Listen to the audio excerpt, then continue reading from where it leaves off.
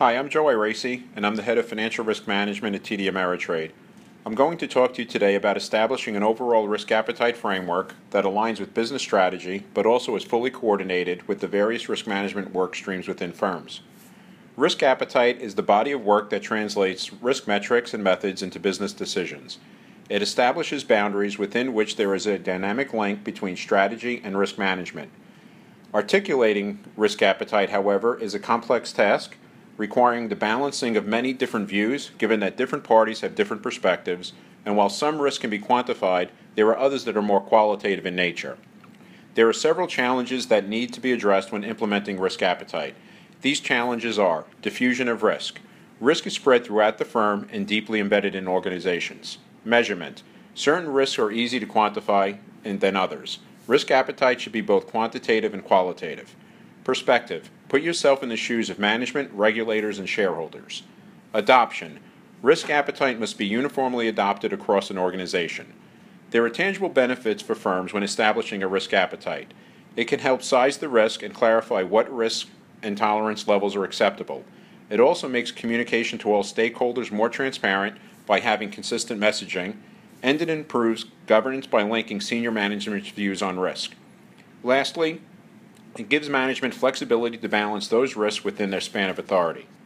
Starting with the board of directors, all successive levels of management have a role and responsibility. Risk managers, in addition to owning the risk appetite framework, have the responsibility of tailoring communication and implementation to the audience. Top-down does not mean a high-level dashboard only to be used at the board, since this would be disconnected from line management. Top-down is an approach toward having a known framework applied consistently throughout a firm. Risk appetite is impacted by culture, strategy, and competition.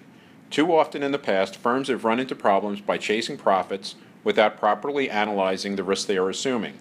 Conversely, many firms coming out of the experience of 2008 can become risk-averse and overly conservative, so one of the challenges is to ensure management is taking on sufficient risk. It's always easier to focus on those instances where management assumes too much risk, but taking on too little risk can often be just as bad.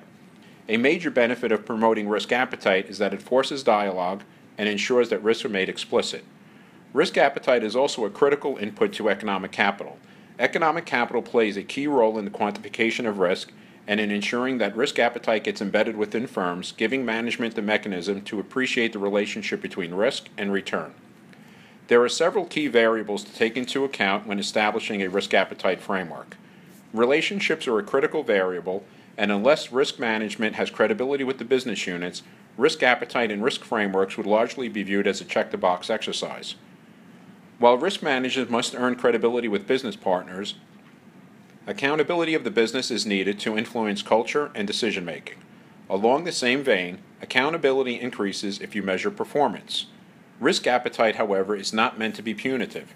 Rather, it is a goal to align risk, strategy, and execution in a continuous loop around strategy. This brings us to the building blocks of a risk appetite framework.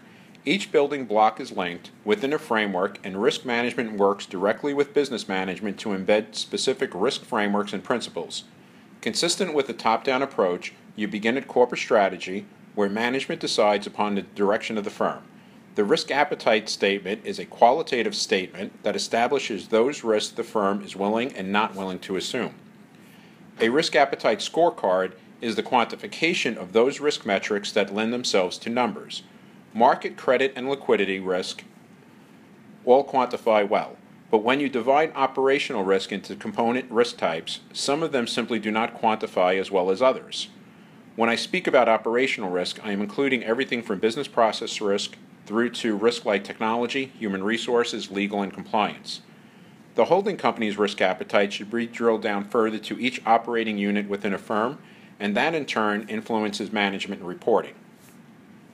A firm's business model determines to what extent any firm has risk and to what extent. Market, credit, and liquidity risk are different from operational risk in that they face off to a smaller makeup of the firm. Operational risk, on the other hand, works directly with business management to implement an operational risk framework that could be used to support risk appetite. At its core, operational risk management works with the business management to implement a framework for key risk indicators, risk control self-assessments, and losses and gains. As the business implements these core risk frameworks, risk management becomes the core component that is critical to the risk appetite and the risk frameworks to ensure there is consistency within the firm, both horizontally as well as vertically. This podcast suggests taking a holistic approach and a building block approach that wraps risk appetite and risk framework together and aligns to corporate strategy. Several years ago, I read an article about Andy Grove. His career fascinated me because he was a Holocaust survivor who went on to lead Intel. In this article, it compared Andy Grove to a master chess player who knew all of the pieces, what they did, and he maneuvered each piece in order to meet his objective while always keeping a focus on the future. Risk management is much like that. We have many different pieces, but we must strive to have each piece working in concert with all other pieces, and risk management must always be forward-looking. Thank you for your time.